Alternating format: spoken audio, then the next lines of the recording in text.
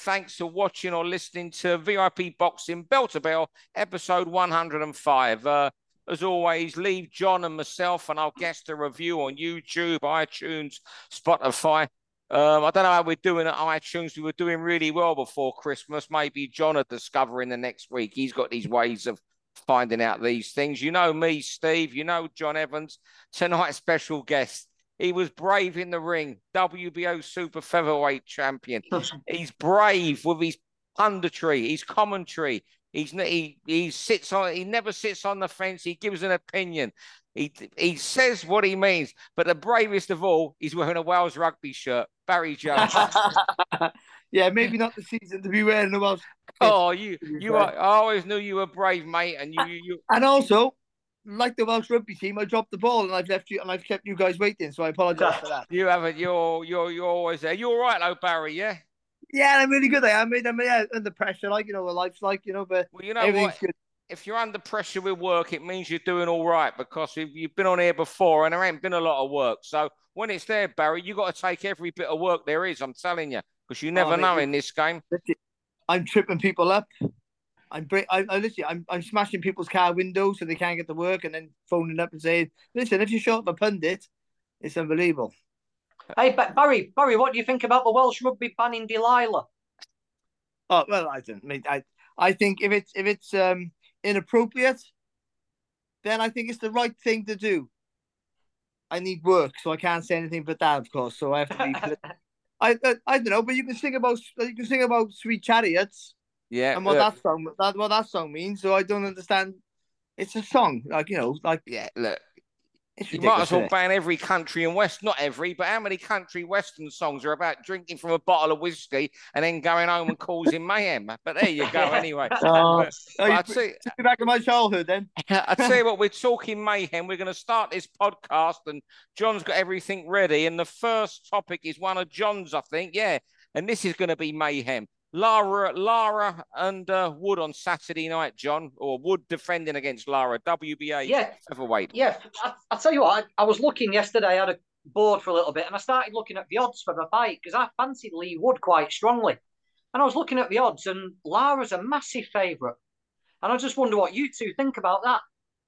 Wood, well, two people I trust in boxing, to tell me the truth. A guy called Ryan Doyle, who fought Jordan Gill and Lee Wood. And Ryan said he's never been hit as hard as he was by Lee Wood. He wouldn't like to fight him again.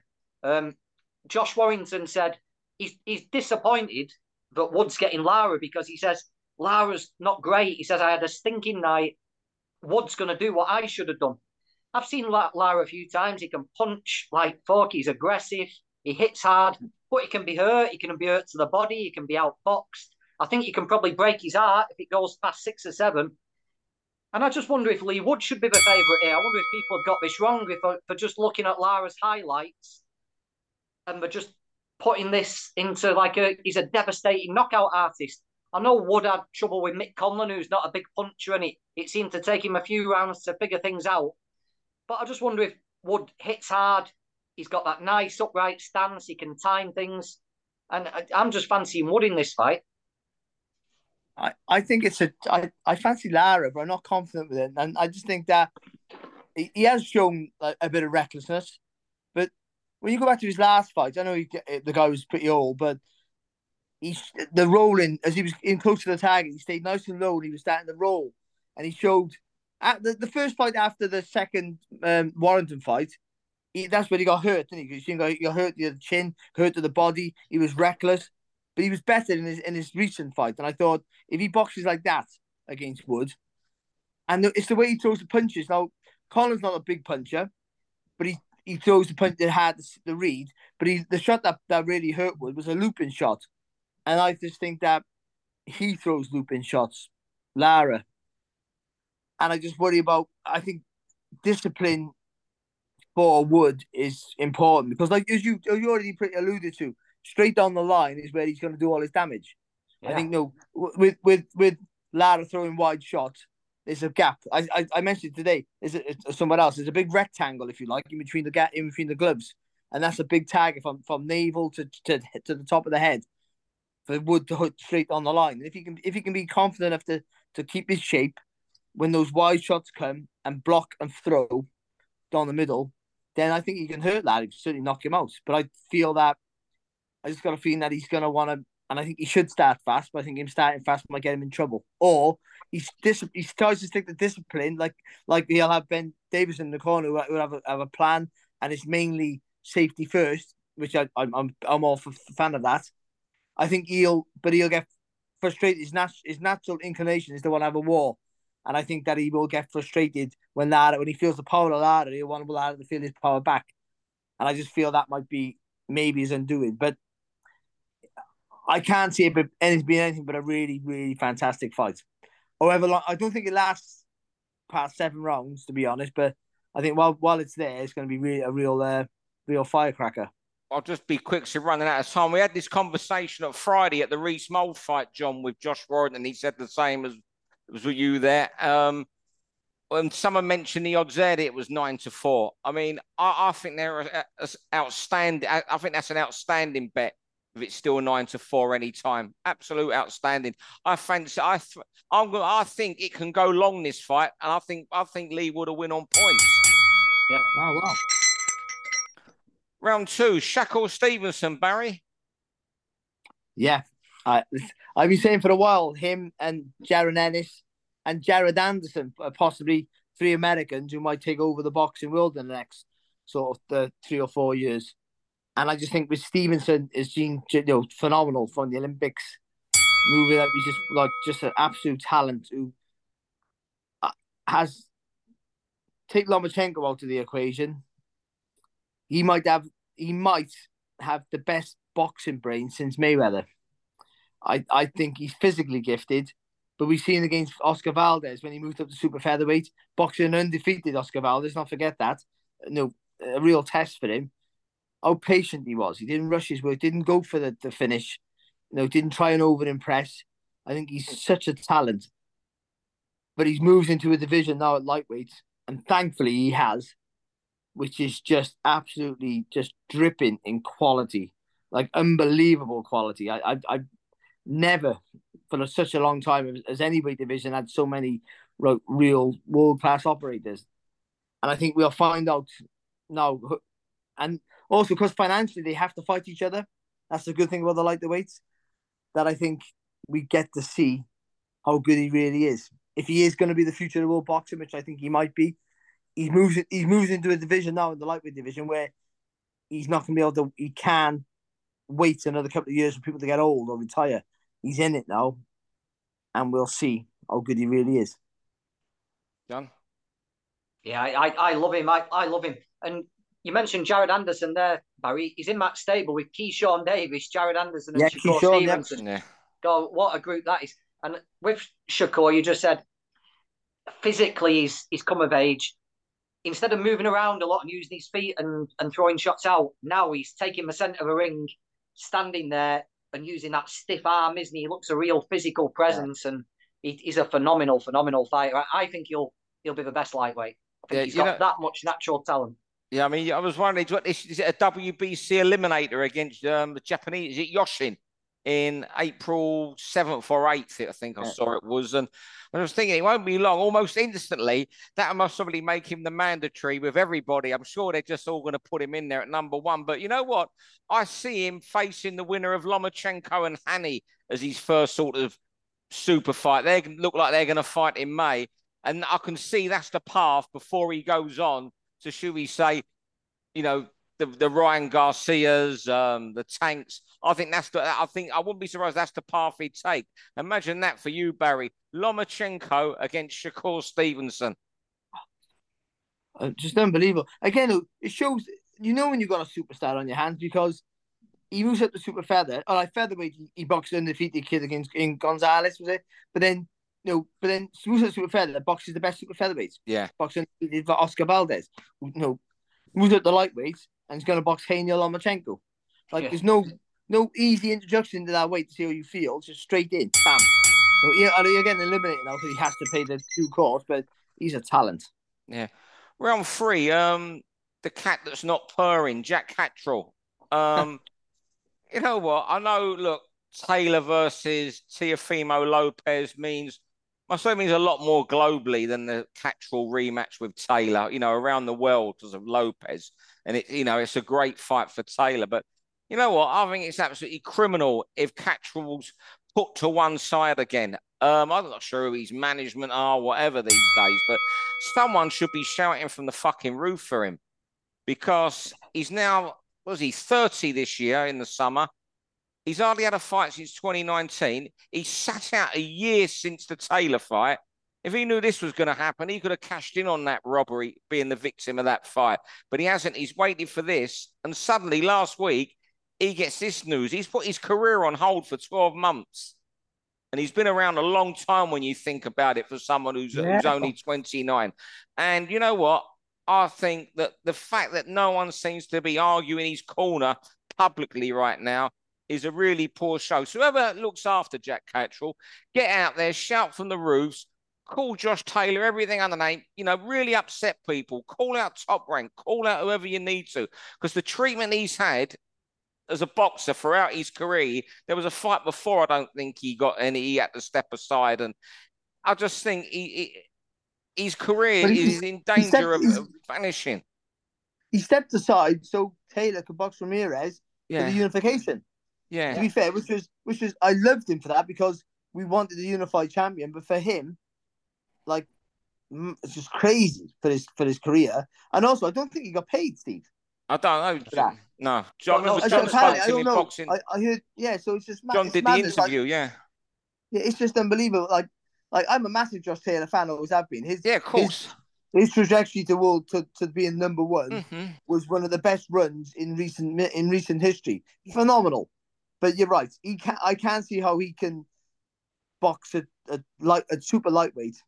If he moves at the welterweight, fair enough. If he boxes super lightweight and not face Catchwell, no. If you're staying at that weight, you've got to do that fight. You've got to for yourself. It's just crazy. And I know these organizations shouldn't allow it for the start. Teofimo Lopez, but no, that's a great fight on its own. But there's unfinished business. Yeah. No, I just wonder if Jack shouldn't have waited. Once he realised Taylor was going to be a long delay, whether he should have just stayed active. Something we'll talk about in a minute. Capitalise on that profile you got, because Jack looked exciting that night. It wasn't as if he scraped through and Taylor had a bad night. He looked like a world-class fighter. I just wonder if he'll regret not trying to capitalise away from, instead of tying himself to Taylor. I just wonder if he might regret not making his own name and branching out a little bit. The Taylor rematch was always there, whether it was 140 or 147. I just wonder if Jack should have concentrated and backed himself rather than tying himself to Josh. He's only been told and promised by promoters that fight's there for you. You're going to get that. How long do you wait though? A year? Yeah, well, he's waited a year now, and it looks like it is from, if we believe what we read, it looks like he's going to lose that fight so Taylor can fight Lopez. Yeah, and there you go. Round 4, staying busy, John. I think this sort of carries on this topic of yours. Yeah, fighter staying busy. It's something I've spoken about for a while, but a little different angle on it this time. And I wonder if, as well as them not fighting regularly, harming them because they get ring rust and they can't put what they're learning in the gym into practice as regularly as they should. What it does, it turns every fight into a big, high pressure, high profile thing because they fight 2 or 3 times a year. Everybody's watching every move they make in the ring, and therefore the criticism ramps up when they don't look as spectacular as normal. It's just another benefit for staying active and staying in the ring. Keep fighting, keep learning, even if it's an 8-rounder in between title fights for established champions. Just stay out there. Let people see you all the time. Let them know that you're working on things, and it just takes the pressure away from having to look spectacular every time. We've spoken about all the benefits of staying active so many times, and I just think this is another one. It just takes that magnifying glass off you from having to be out of this world every single time. Just on a financial point of view, it's why wouldn't you just want to fight more anyway? Maybe they do. I don't know how it works, but yeah, it's this whole fighting twice a year at any level is ridiculous. Even if you're world level, I don't see how you need to have, unless you've got injuries, why you need to have all that time off. You can still have enough time to enjoy yourself, enough time to get fit and ready for a fight. And plus, the more you fight, the less intense training you have to do because you're always, the building blocks are there. You don't have to rebuild. You're there, ready. Just got to sharpen yourself up for a fight. I think you're right. And also, in this generation of selling yourself more than before, as you've already just said, the more people see you, and like social media is great, but people need to see you fight. They actually see you do work. The more they see you, the more they want. And also, you're boxing below your level, you'll probably look better than your warm-up fight. Spectacular, yeah. You're right. I do think it's and also, but boxing fans, we want to see more of our favorite fighters. Yeah, but I'm with you. Do you guys think this maybe comes? Obviously, we have Mayweather really starting it with twice a year. Then the PBC coming along, playing bananas money to fighters that were good luck to them, but bananas purses, and they weren't having to get out of bed like Gary Russell Jr., for example. A couple of But I'm just wondering if the money they're earning, these guys these days, compared with what they was earning 20 years ago, even on a comparative scale, they don't need to go. I'm talking about people at English and British title level, Steve. We know what they're earning. 11, 12 grand a fight, some of them, and they're fighting 2 or 3 times a year. Yeah, I don't understand that. Like, literally, it used to be you fight and you just say, when am I out next? You know what I mean? It was like that. You never always got the luck that you wanted to go out, but I mean, and there's some fighters that can sell tickets all the time. Why would you just want to be out every week, wouldn't you? Is it possible because the TV promoters have got so many fighters on their books that they can't keep them all busy, and this is why a British champion only fight 2 times a year? Where these promoters, they got so many fighters on their books. How do they keep them all happy? I mean, it's hard enough for a small horse show. I mean, Steve Wood, a VIP, he does 20 shows a year. He still has 86 fighters to get out. Although I will say it can be done. Look at our mate Denzel Bentley. He's getting ready for his 4th fight in 12 months. They've all been title fights. He's fought for a world title, and he's defending his title again in March on the Joe Joyce Kieran Smith. card. In April. 4 fights. There you go. 4 fights in the year, and look how much Denzel's improved. His profile's gone up. His ability's gone up. He's performed better each time, and he's got better from doing it, and he's earned money. He's like prototype example of how it could be done. I would say the problem is that whatever you get paid is your benchmark. That's your level of, in your mind. That's your wages. So if anything below that, you won't accept it. Whatever it's for, that's the way. That's your mindset, unfortunately. So if you're getting paid too much for one fight, which might be the case, not for Denzel, obviously, then, because he's obviously getting what he feels is happy for him to live on. But I mean, if you don't think I stepped on a level of on less money, you refuse that. You'd rather wait for a bigger fight. It's stupid, but I think that's how they look. We'll go over a little bit. Barry, you can answer this then from personal experience, because you're the only one of us who's actually done it. When you were fighting at title level, instead of grinding away in the gym, training, waiting for a date, if it offered you an 8-rounder for a few grand less, just to keep that money in and keep you ticking, would you have taken it? I would have, yeah. But again, but I think it is just a different mindset. I think, most definitely, you fight all the time if you can. You just think that's an extra 8 grand or an extra 5 grand or 4 grand, whatever it is. It's extra money, isn't it? You know what? And it's a buzz. You love to do it. I don't understand why they love for it. Just getting ready for fights. It's nerve wracking and you shit yourself, but you love it. Like, why wouldn't you want to do it? You know what? I think Denzel Bentley might have that attitude. He most probably got, he earned his money and got up towards his flat in Battersea Village he wants from the world title fight he had. But he's most probably got that attitude. Martin Bowser probably said to him, Frank's got nothing for you, big. You're going to have to sit and wait, or you can have this fight for X amount. Yeah. And he's thought, I'll have that. Yeah. I'll take it. It's a fight I should win. Round 5, 10 minutes left there. Round 5, looking doomed, Barry. Davis Garcia. Well, it's the dreaded rematch clause. Looks like that's the bane of my life for boxing. Ruins everything. Holds careers up. But this is a great fight. Both want to fight each other, it seems. TV companies everyone's agreed on the fight, and it's held up because who takes the rematch? I know the rematch will probably be worth more money, but don't talk about rematches. If there's just don't mention a rematch. Just worry about this fight, and then worry about the next fight if the next fight comes. We're going to miss out now on what would be a fabulous fight, I feel, a big occasion for boxing as well. It puts in a great light, and that won't happen now because they're worried about the rematch. Not just the fighters, the teams, the TV companies, and its rematch clauses for me are just an absolute shitbag of the sport. Yeah. I can't. I hate them, and Garcia and Davis is a brilliant fight in a brilliant division, whether it's lightweight or super lightweight, and I think and it's held up because of a rematch clause, and it just makes me so sad. You know what? We speak about these fights every week, super fights, and this was a fight. I think I said a few weeks ago when it was first mooted. I thought they were going to sign on the brink around early January, and I said then it's a fight I won't believe happens until they get in the ring. And now I'm almost thinking now that's all but gone for this year. That fight now. They're gonna have some sort of fight. One a fight in April, one a fight June, and before you know it, it'll be the end of this year, and they'll be talking again. It's almost close. Yeah. Does it become another Crawford Spence even? Although they're a lot younger. Another Crawford Spence, and what it also does, because neither of them will want to take a dangerous fight while they're building up to that now, it means that Davis and Garcia aren't going to fight the likes of Shakur, Haney, Lomachenko. They're going to stay on separate paths, just building that fight. So we miss out on all other fights that could have happened in the meantime. Yeah. I saw something the other day, and it's Oscar De La Hoya in 1 year for Obakar, Ike Quartey, and Felix Trinidad. And look at him now in charge. De La Hoya was a god, weren't he? He was a warrior. He fought anybody, would fight anybody.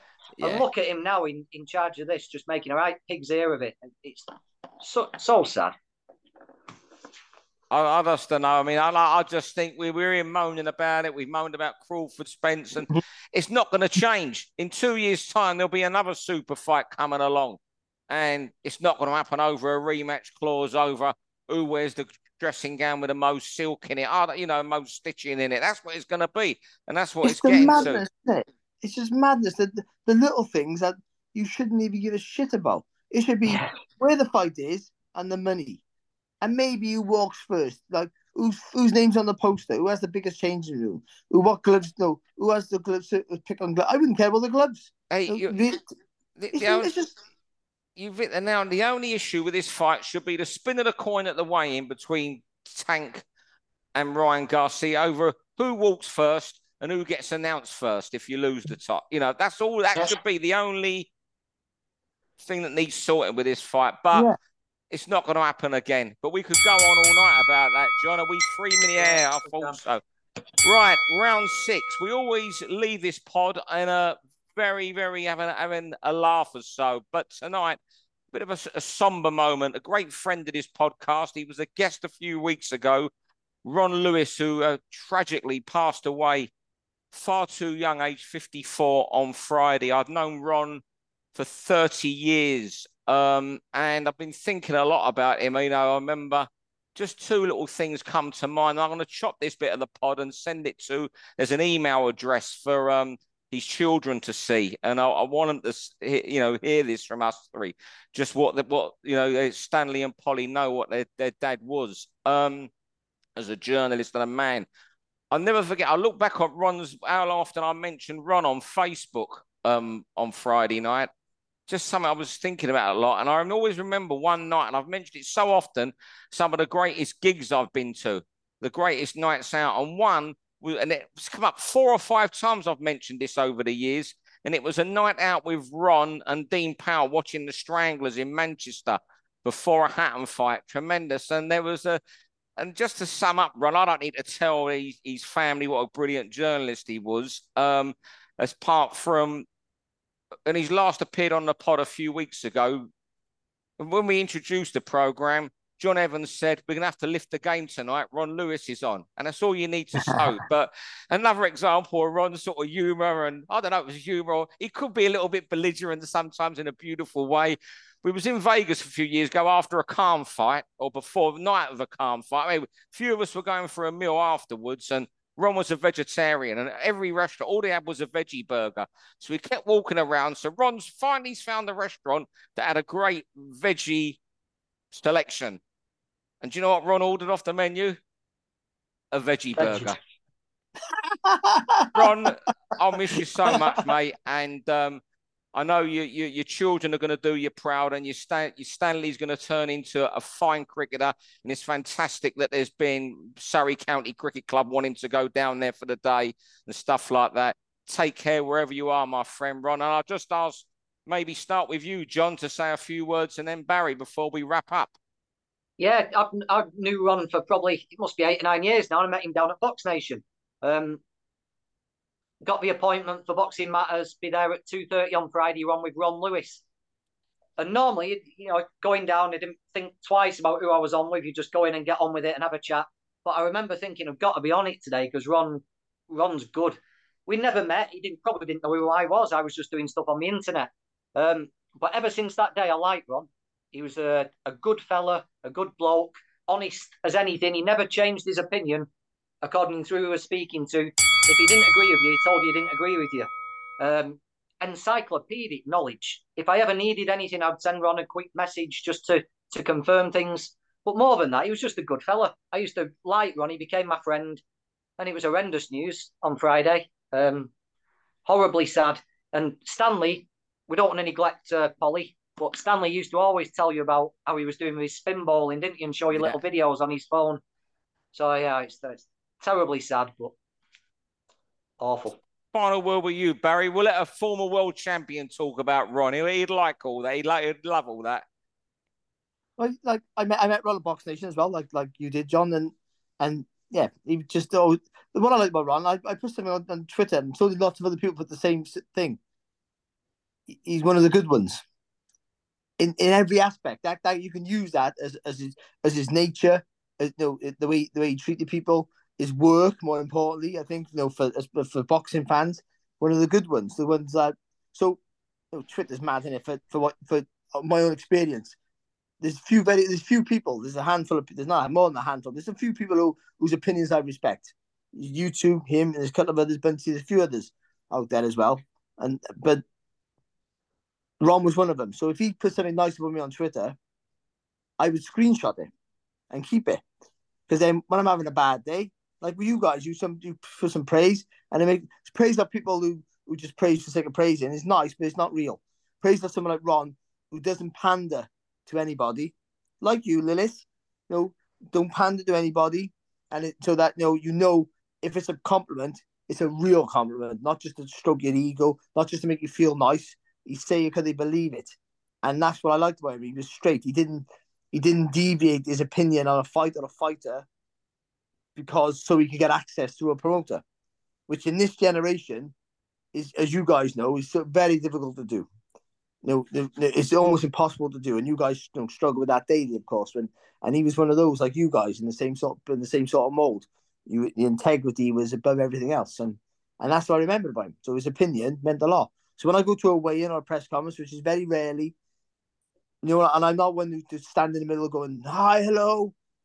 I stay on the back around the walls, and there's a few people I make an effort to go and see, and he was in the group of you lot, and I don't know whether that's a good thing or a bad thing, but that's what it was though. It was few people who I'd like to speak to, not standing on chairs and shouting and making a big screaming thing of themselves. They were just doing their job, honest, and that was it. A real one of the good ones. That's what it is.